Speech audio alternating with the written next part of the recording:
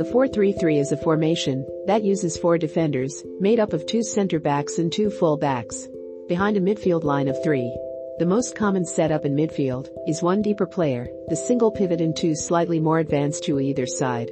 The front line is then composed of 2 wide attackers, who play on either side of a single center forward, in response to the 1950 World Cup final defeat at home to Uruguay. Brazil started to use a backline of 4 in a 4-2-4 formation. They went on to use this formation at the 1958 World Cup, which they won. By 1962, Brazil had adapted once more to create a 4-3-3 structure in which Mario Zagallo dropped from the front line into midfield at the next World Cup.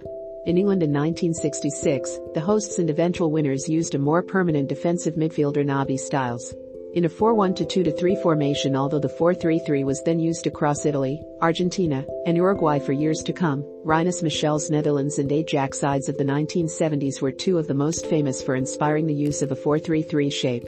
It was these teams' tactics that led to the concept of total football and encouraged the likes of Johan Cruyff to use a 4-3-3 when he became a coach too. The main responsibility for the wingers is isolating fullbacks and attacking in one-on-one situations, either working around the outside of their opponents to cross or cutting inside to combine.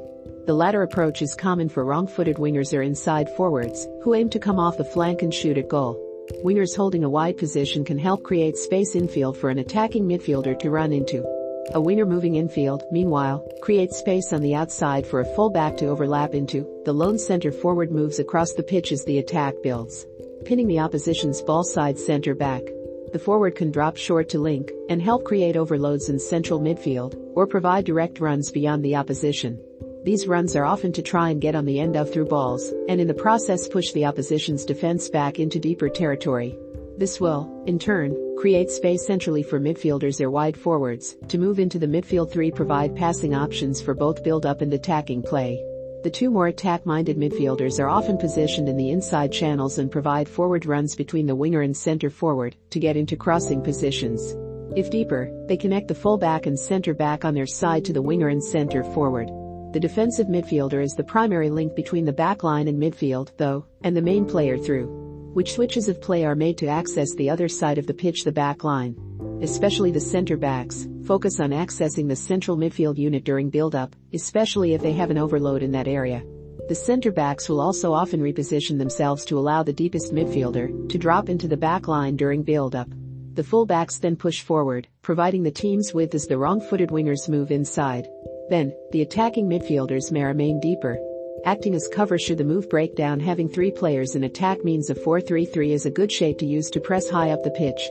The wingers can start narrow to block the central areas, before pressing outwards to force the ball wide, with the center forward aiming to block off any switch of play. It is also possible for the wingers to start wider and press inwards, should the aim be to force play into a midfield trap.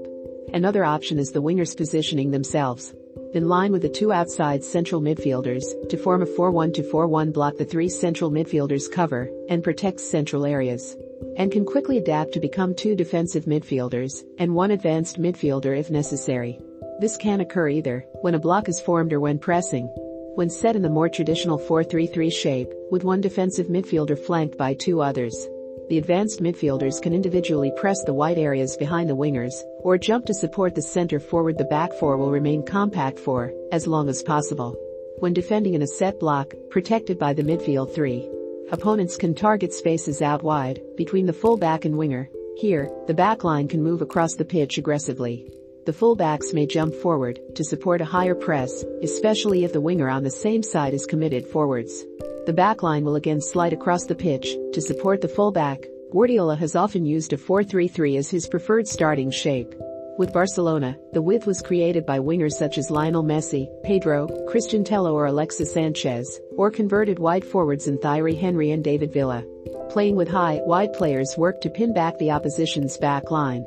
This created space in the inside channels for Xavi, Andres Iniesta or Thiago to dominate possession and feed play into the forwards. A dropping center forward or false 9, in Samuel Eto'o, Messi or Cesc Fabregas, further overloaded areas in central midfield. In Klopp's first Premier League winning team used 4-3-3, wrong-footed wingers Mo Salah and Sadio Mane moved inside, allowing fullbacks Trent Alexander-Arnold and Andy Robertson to overlap and provide crosses, cutbacks, and the majority of the teams with Jordan Henderson and Georginio Wijnaldum, playing just ahead of single pivot Fabinho, provided support underneath the ball. Center forward Roberto Firmino offers forward runs to threaten in behind and combine high up the pitch, but just as commonly drops into midfield to create overloads. Sarri's 4-3-3 used a blend of wingers and overlapping fullbacks to provide the teams with, often in an asymmetrical style, and with different combinations on each flank. On the left, right-footed winger Lorenzo Insigne would cut inside, and left-back Fauzi Gallam overlapped. Marek Hamšík made forward runs through the left inside channel as part of the rotations on that side. On the right-footed winger Jose Callejón held the width, with right-back Elseid Hisic more often keeping his position in the back line.